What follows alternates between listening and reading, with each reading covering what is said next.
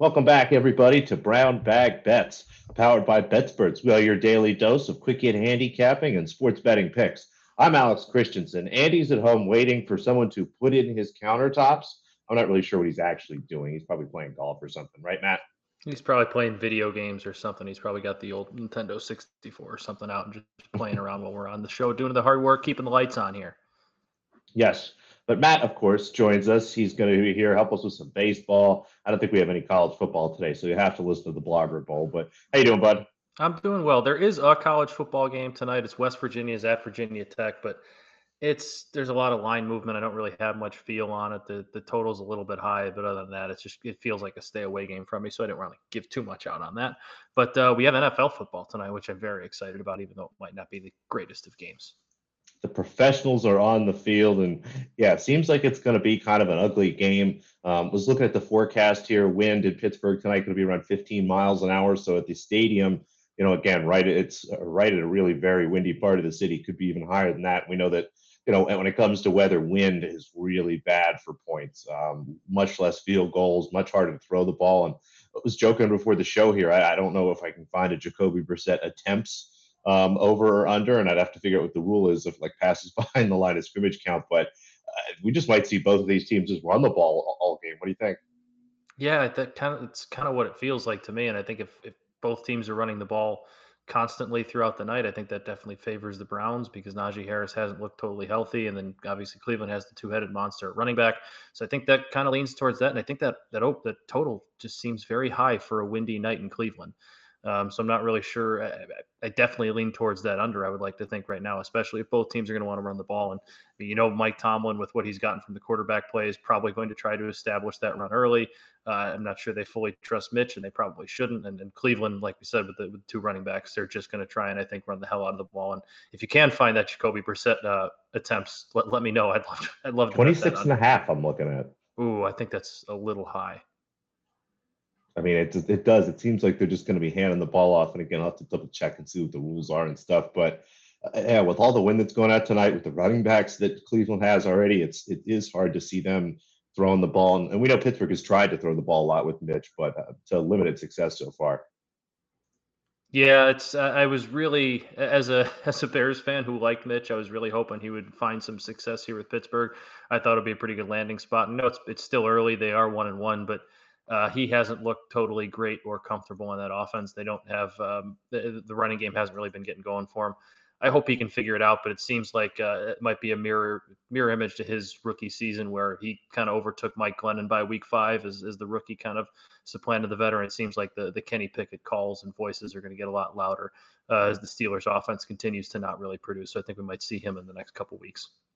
Yeah, and the only thing I'll say about the total is the weird thing about the wind and the way both of these teams can and like to run the ball, it might kind of be a sneaky over spot, or maybe look at like total touchdowns in the game over something, because I think you're going to see teams more apt to run on 4th and 1, 4th and 2, run when they get close down there in the goal line and keep trying to press for points because it's going to be so hard to kick. But probably maybe look at some goofy props like that. I mean, of course, we have first touchdown I was going scores. to say, Any other speaking thoughts of on this goofy game? props, can Oh, you these win me aren't some goofy. money This on is a the best. first touchdown score?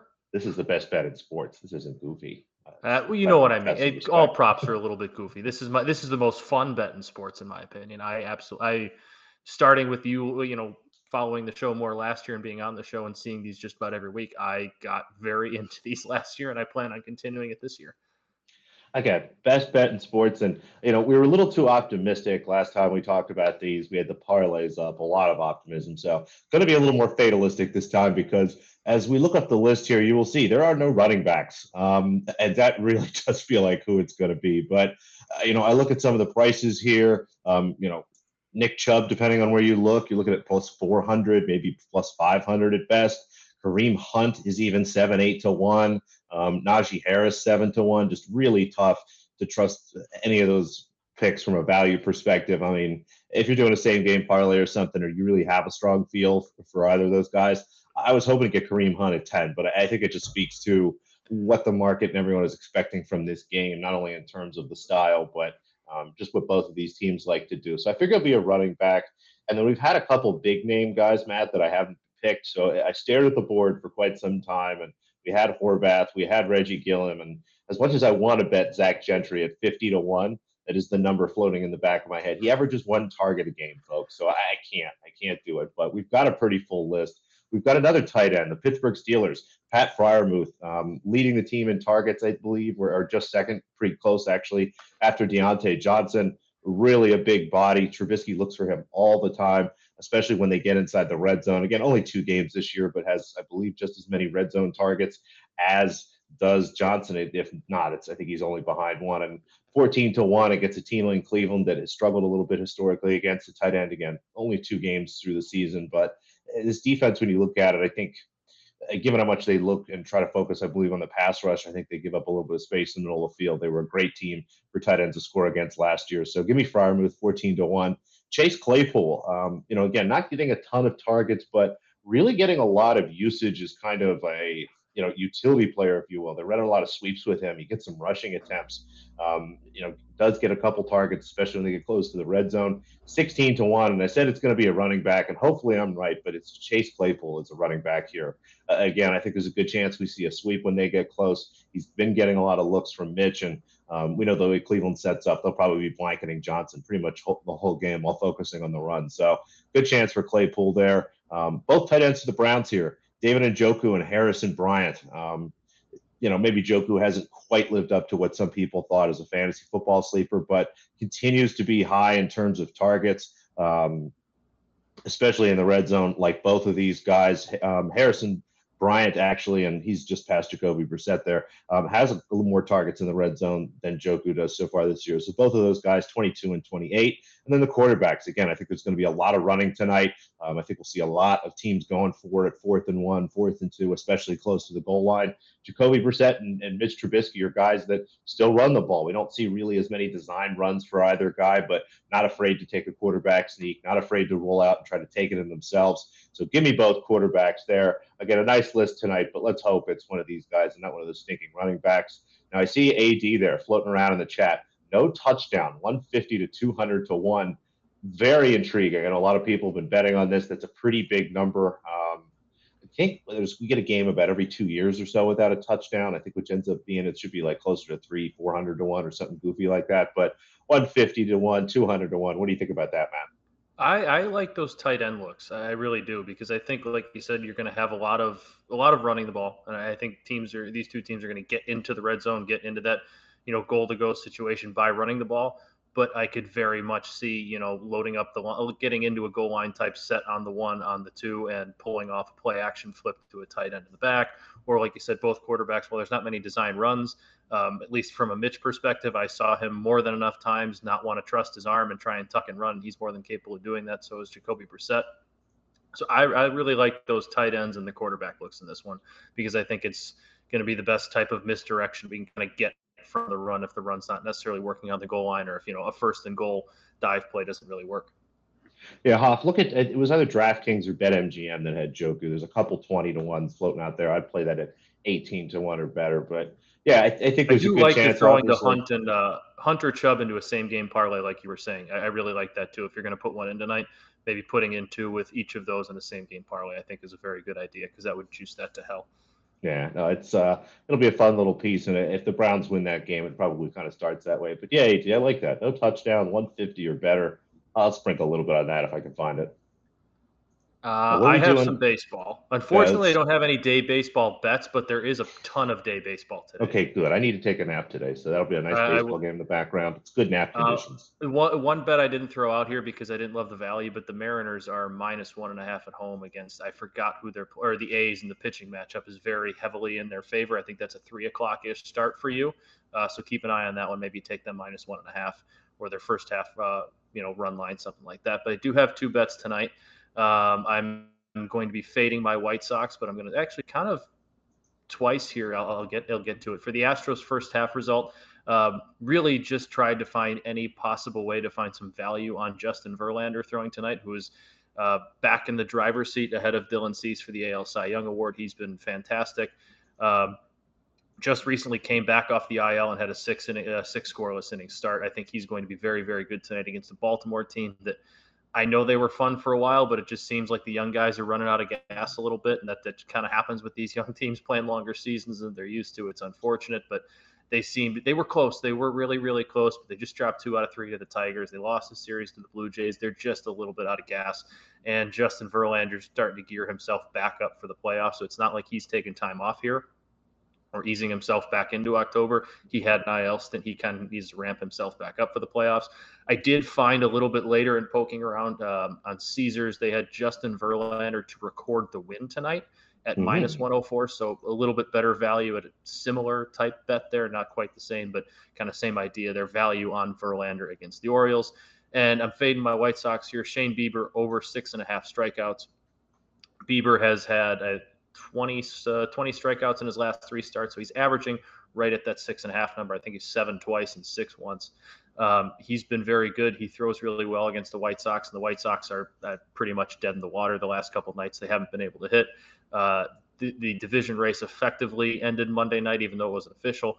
And last night, the White Sox got struck out 13 times by Tristan McKenzie. They lost 6-2. They were making a whole bunch of errors here and there. So bet the Guardians early and bet Shane Bieber's over 6.5 strikeouts at plus 114. The White Sox have putting in just kind of terrible at bats all season. They have trouble laying off pitches, and Shane Bieber is going to be able to get them with a lot, I think. So I think you'll see his strikeout total around 8 or 9 tonight at plus 114. Very much like that. I can dig it. And I'll answer your question just after tennis there. Some interesting news in the world of NBA. And I think we'll get through this part first because just 2 tennis picks for me. Again, the way things are going, Budapest is finished right now. There's no lines I could really bet in Budapest because they're not open. Looking over in Tokyo, a couple numbers that I almost bet. Our queen, Zhang, plays tomorrow. Nice parlay piece at minus 325 if you're looking to stick that with something. I couldn't find a nice partner. I might do something with that myself a little bit later. But as we look into Seoul, 2 matches, gave this one out yesterday. They weren't able to get to it. Tata Maria Linzu, the first set there, over 9.5. I'm seeing standard juice or even a little bit better on that. I think this match total probably closes right around 22. I'm starting to see some juicy 21.5s. Should just be a really long match, even if it is 2 sets. Probably we'll try to find an over 10.5 and an over 12.5 there as well. And then a new pick, Emma Raducanu. This one will be tonight as well. It looks like they have everybody caught up here. It goes against Magda Linette. Seeing a spread of anywhere from -2 to -3, but if you can find a -3 there at plus 110, I think that's a really nice look. Raducanu, just from a, overall tennis sort of ability, much better than Magda Linette. Linette having a solid end of the year, generally kind of makes her hay in some of these smaller events. Did well in Chennai, has had a solid week this week, but Emma, the much better tennis player, should be able to grab control of this match and generally won't give Linette the errors she's used to getting from maybe some more players. So give me Emma there, -3 games. And Rick Daddy, any thoughts on Federer-Levis doubles match?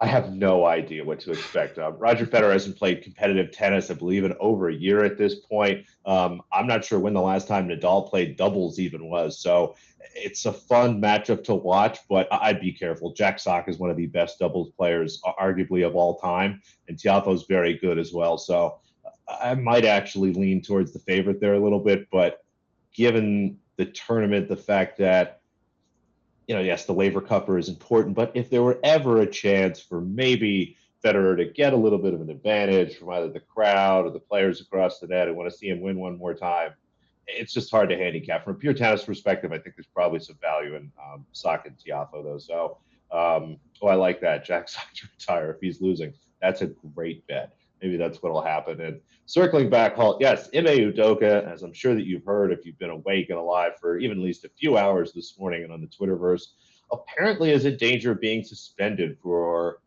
anywhere from a few games to the entire season based on what you read. I thought I saw the year today. Like, what? It's so for Brad going to come back to the bench for a year with the Celtics title win. That feels like subterfuge to me. It feels like the Celtics are sort of putting that out there so the fans are like, whoa, you don't have to spend him for a whole year, because this doesn't appear to be a violation of NBA policy or any written policy that anyone seems to be able to find. But the Celtics apparently have some sort of proof that Mr. Udoka was intimately involved with a female member of the Celtics staff, whomever that may be. I don't believe this person's been identified, and hopefully is not, because she doesn't need to deal with any of this crap. Not be great. Udoka, again, might be suspended. We have no idea for how long. So, Holt, I guess what I would say is don't bet the Celtics now. And if he does get suspended, just wait and bet them earlier because there will be probably a little bit of move against them in the long term. If he's suspended for the entire season, it all depends on, sort of who the coach is that's coming in. But we know if he's out for, a couple months, maybe suspend him to All-Star break again. It's just, I wish I could tell you that I have any idea how long he's going to be suspended, whether it be games, weeks, months, the entire season. So I think because we don't know that, it's hard to see what the implications are. But, again, if you look through the scenarios, if he really is out for the entire year, if they can find a reasonable human being to kind of step in there and hold the team down for a year, maybe Brad Stevens goes back down to the bench for a year just to sort of patch through. I mean, that could be really motivating for that Celtics team. And it's just a strange thing coming off losing the finals like that. All the talk about them maybe trading Jaylen Brown for Kevin Durant, making some of the moves that they have, and then have this come out. I think basically my advice would be is don't bet the Celtics now. If you want to bet some Celtics unders, go sooner rather than later because those numbers will move as soon as any sort of announcement is made. So I'm not doing anything, and if he is suspended, I'll probably wait and honestly bet the Celtics. But it's just way too much unknown and way too much variety in what we're seeing reported. Yeah, it's just a weird story. It's very, very weird. I don't know why it justifies a suspension against maybe unless there's some sort of team policy we don't know about. That's apparently what it is. There's some sort of team policy or organization policy against dating coworkers or something. Unless I don't know. It's just there is a lot to unpack. Unfortunately, I don't think we can unpack it today on this show. Probably need a labor lawyer, honestly, to figure parts of it out. So we'll find somebody. I wish I could tell Andy you on better. Yeah, just wait for a little bit better reporting and feedback here. It's just we don't know. So maybe we'll know more tomorrow, though. But we'll be back. Andy will be back, hopefully with new countertops. Maybe we'll drag Matt back for a little more baseball. I think I'm on tomorrow too. I'll have some college football stuff. Yeah, I'll have some college football. Yeah, we need help. Hopefully the Cubs play at home so we can get a day baseball game. I'm not sure. We'll have some good stuff tomorrow. And then look, you got NBA futures around the corner. I got some NHL futures coming around the corner. We're a month out here from the. That's good. I'm going to need some help on Win Total Wednesday eventually. But thanks again, everybody, for watching. Thumbs up, like, subscribe, do all that good stuff. Check out all our great sponsors: FanDuel, No Home Advantage, Profit Exchange. Great night for prop picks. Get in there and do some goofy prop picks entries with all these running backs and whatnot. And we will see you tomorrow to recap a very hopefully profitable Thursday Night Football.